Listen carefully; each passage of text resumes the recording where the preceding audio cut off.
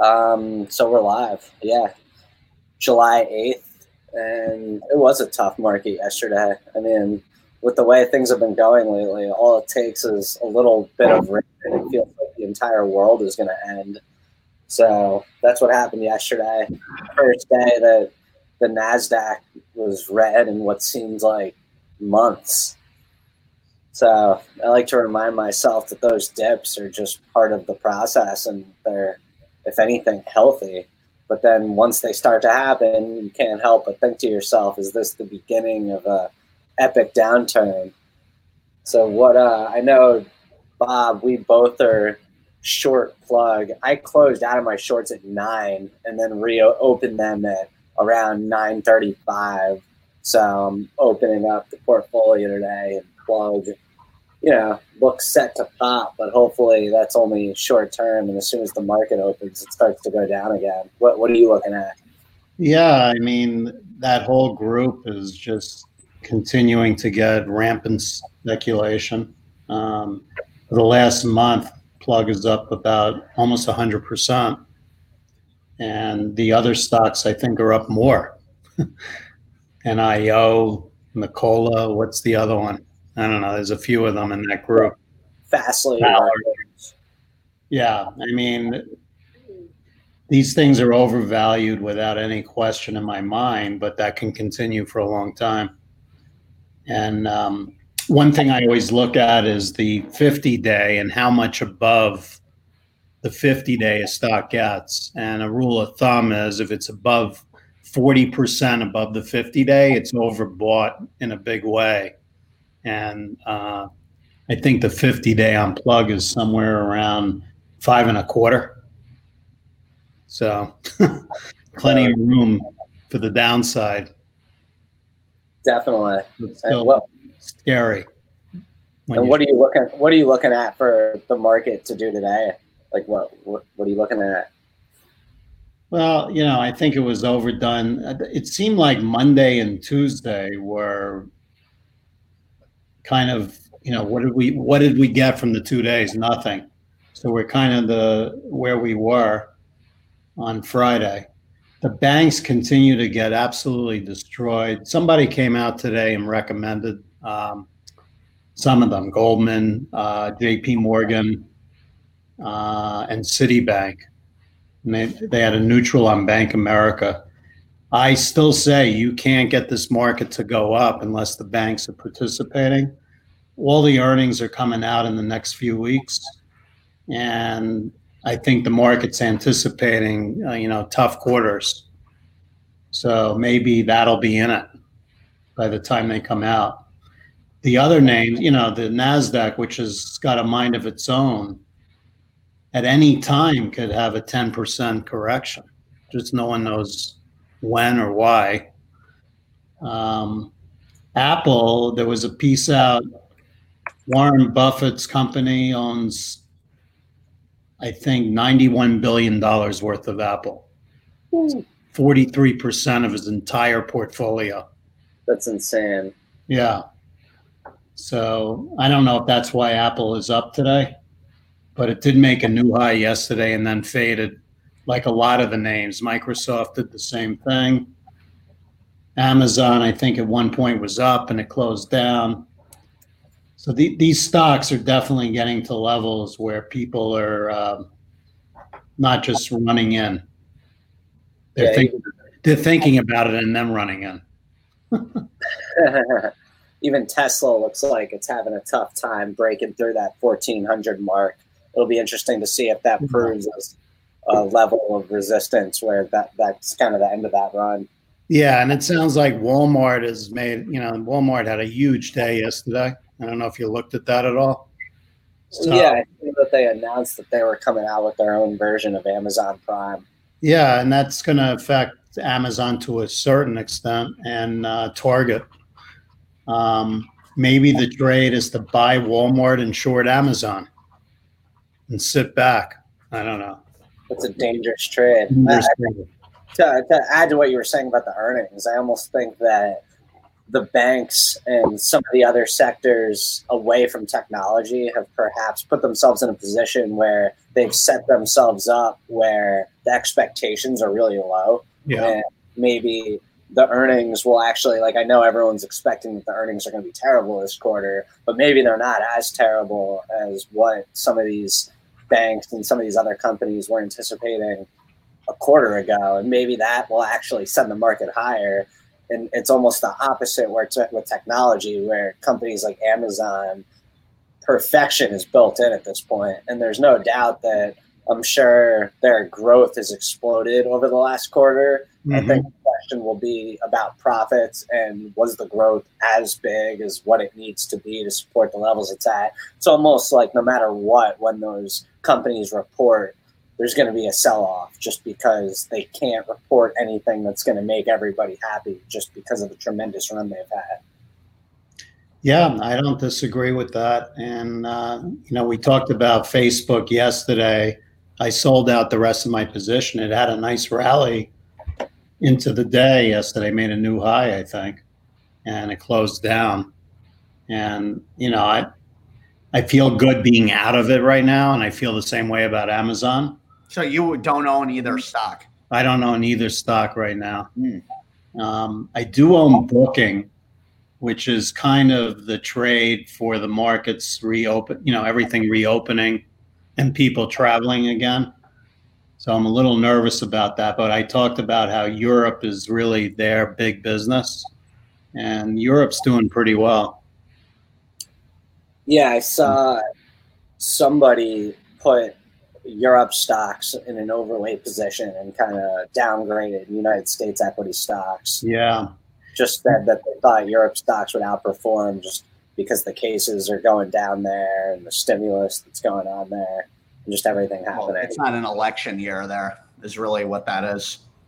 And, I had mentioned earlier some of the European banks that they're acting better than the U.S. banks, Credit Suisse, UBS, all those names are doing better than the U.S. banks.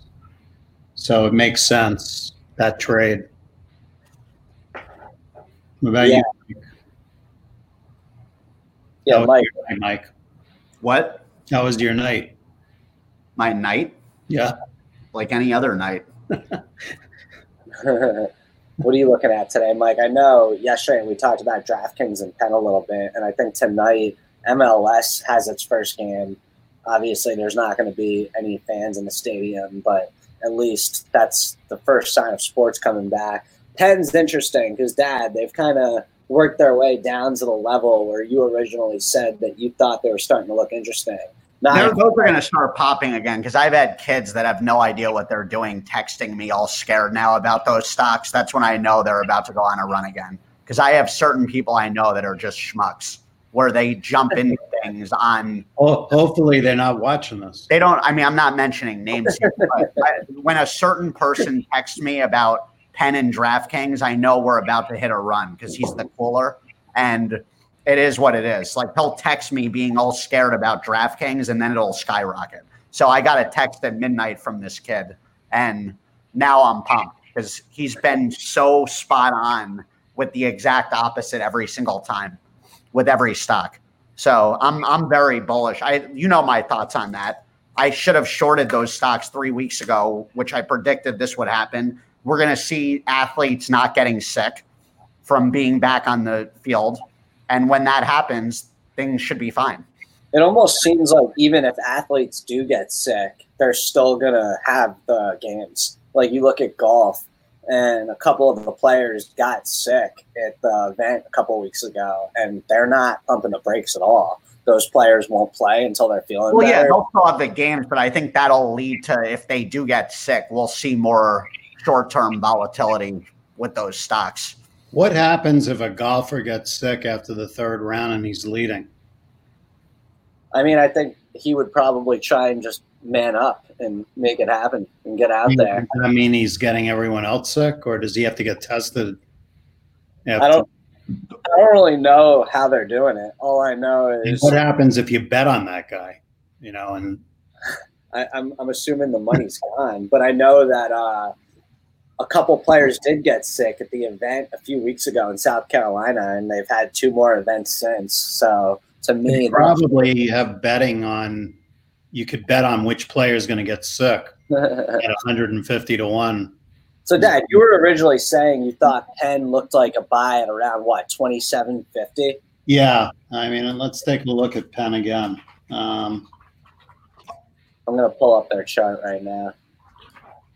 Penn is coming down to the 50-day, which is 26.94, but it doesn't have to get there. I mean, there's support at 27.5. That would be a decent level to get in. If you don't have a position and you're thinking about getting one, that's a good starting point. 27.5. Yeah, but there's also a chance it could go down to the 50-day, which is 27. And I would expect that it would bounce off that. There's a chance it goes down to 5. I mean, who the hell knows? Unlikely. Yeah, I mean, it went down to under 4 at the heart of the pandemic, but since then, Penn has 85% of their properties open. I mean, things are flying high for them. So, I'd like to know, they have this app coming out in the third quarter, right? Has there been any conversation about that at all? Because that, to me, is a huge part of their future. There's been a minor conversation about it. What I will say is the way that I know Barstool Sports, not only is that app going to come out, but it's going to be a success. They're not going to have a hard time getting their entire loyal fan base using their platform for sports betting. And I see it being – it'll be interesting to see because it's almost like competition for DraftKings because you'll have – they'll do their own contests. They have the biggest sports podcast in the world. They have the biggest golf podcast in the world. They have the biggest hockey podcast. Like, they have all these different podcasts for all the different sectors, and each one has their own loyal following. So I still think, and it's a lot harder to say this with the way Penn's been acting, but you could almost say it with more conviction that Wall Street has no idea what Barstool is really about, and they look at Barstool as Portnoy. And because of that, they probably undervalue it. Think, like, let's be real, Barstool could only be valued so high because of one guy, when in reality, it's so much more than that. And I still think that Barstool alone is worth more than the entire Penn market cap right now. And that's why I love the company long term. And I feel like that's getting lost in the narrative. Yeah, it's funny. I just pulled up a 3-year chart on Penn, and it's basically done nothing in 3 years. With everything that's gone on, it's in the same place it was back in, 2017. That's crazy. Yeah, and there was a time in 2000, I guess, is this 18 or 17?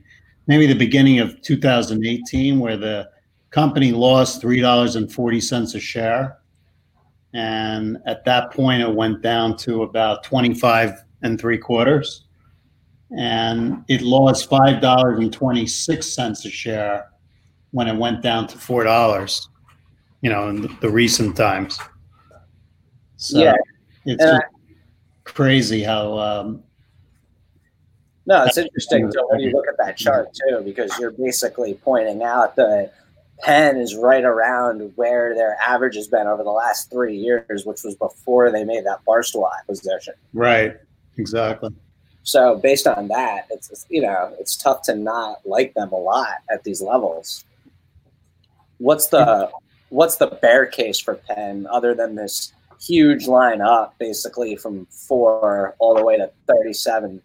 The bear case is they have a lot of competition from the hard, casinos like MGM and Las Vegas Sands, and people really just want to go back to those casinos again. But I don't know. I don't see it. I don't look at that as a bear case at all. I think that's older generation versus young generation, and you won't see most young people going. The other side of it is these casinos, and they have a lot of casinos, are going to have a really tough time making money with all the rules and regulations way easier to make a quick bet on an app. Yeah, but that's only part of their business. So, that could be why DraftKings is a better play in the long term than Penn, unless this app really takes away from DraftKings. Well, there's no brick and mortar with DraftKings, right? Right. Yeah, that's huge. And DraftKings already has a huge user base. I mean, Penn's in an uphill battle against DraftKings when they released that app. Yeah. I mean, maybe there's synergy between the two companies. Maybe there'll be a merger. Who knows? Exactly. Dad, I see that happening at some point. When you think about those demographics for both of those, they'll probably end up as one company. It would make sense. Maybe Penn even sells off Barstool to DraftKings. Who knows? Dad, at what point are you looking at Penn and getting a little worried that the stock wants to just continue this irrational run higher? I don't know. You mean plug? Oh, plug. Do you have a stop loss on your short at all? Well, I feel like you got to give it a shot at 10 if it goes back up there, and it may. It definitely may. It might have trouble getting through this whole 980, 985 level. Yeah. But if it goes to 10, I mean, who knows what the hell could happen? A lot of it probably depends on what the market in general does. So what are your guys' thoughts on Disney? I thought it was pretty – I loved that they came out and, against what some of their employees were demanding. They're sticking to their timeline with reopening. I think they're opening in a week. Their park in Florida in light of, everything going on with the coronavirus. I'm sure they're going to have all sorts of restrictions going on. But is that a sell the news type of situation, or what are you guys thinking about? I'm not touching that stock. I would wait until the dust settles on all this media manipulation with the election before getting in Disney stock, because I think it correlates to politics more than most stocks out there right now. So I don't like that at all until 2021.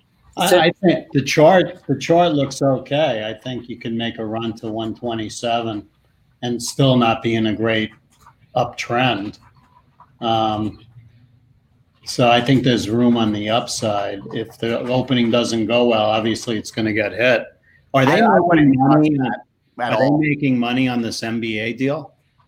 Having everything in Disney? Do you know how that works? I don't, but I know the Disney Plus thing was blowing up, and I can't help but just think back to when the stock was trading around 160 a share, and I thought to myself, like, damn, this was so obvious. I should have bought some when it was hovering around 100 for the longest time. And, here we are again. It's obviously above 100, but if you're looking at Disney long term, I mean, it's tough to not look at this as a great entry point. Yeah, I think if you're building a portfolio like we talk about sometimes, this is a great stock to put in it as one of the core holdings. I mean, this is a company that if they ever get a vaccine, people are going to flock to the parks. Their kids are, they got to do stuff. Well, yeah, that's why I was saying wait till after the election and that thing will pop naturally. Well, things happen before. I mean, I'd be shocked if that news came out. I mean, based on what Dad's saying, it's the type of stock you want to own before there's news of a vaccine, because then it's kind of too late. Yeah, exactly. That's why I would wait till like November. Yeah, but you could wait and you might pick it up cheaper, but there's a good chance it's trading at 130 by then. If you're starting a portfolio, there's nothing wrong with buying a little Disney.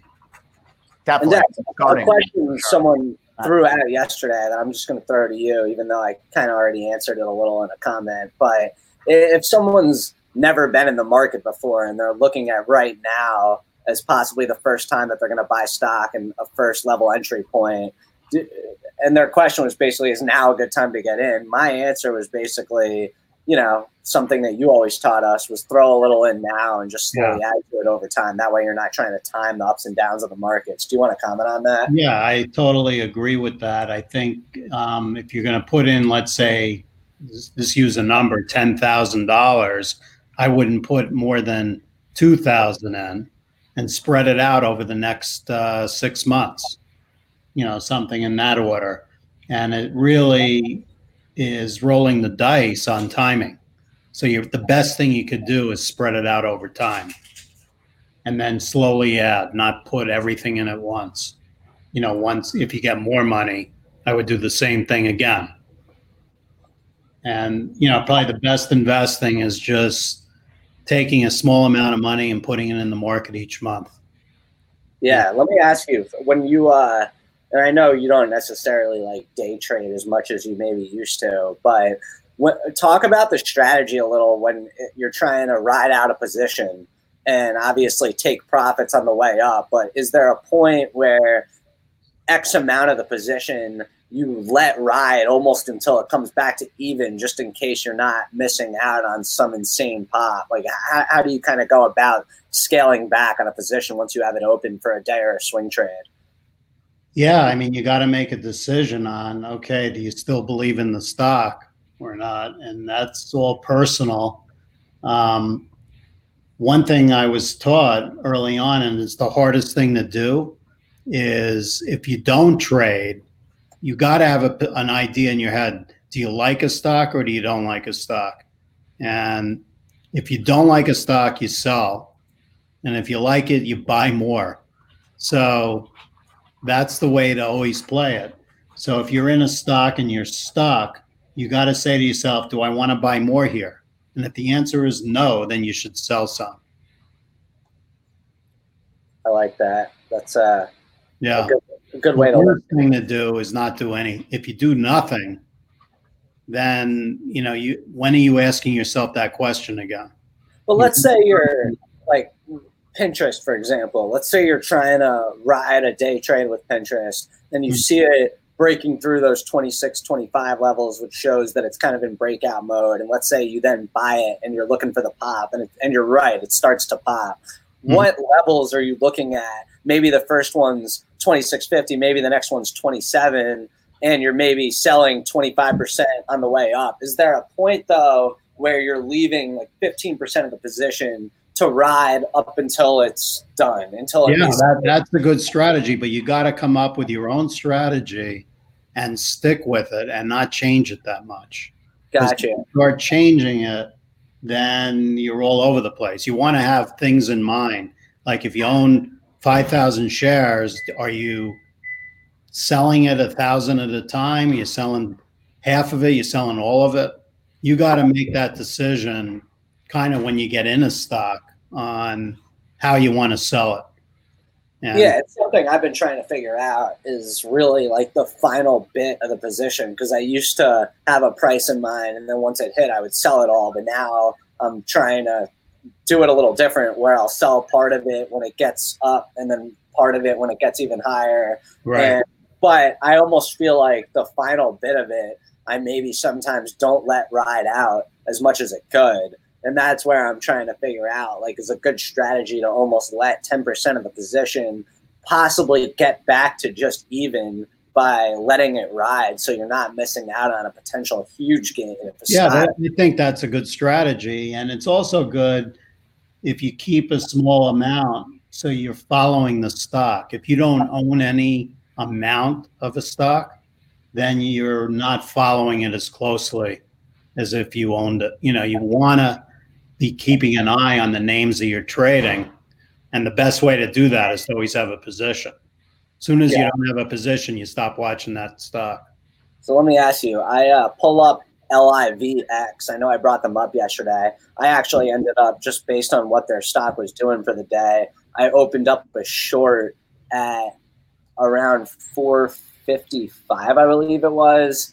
And right now, it looks like it's going to open somewhere around like 434. What are the levels that you're looking at when you look at the stock of where you would look to possibly cover the short? I was originally thinking like 420, but I'm wondering. Well, there is some support at 442, which is already below that.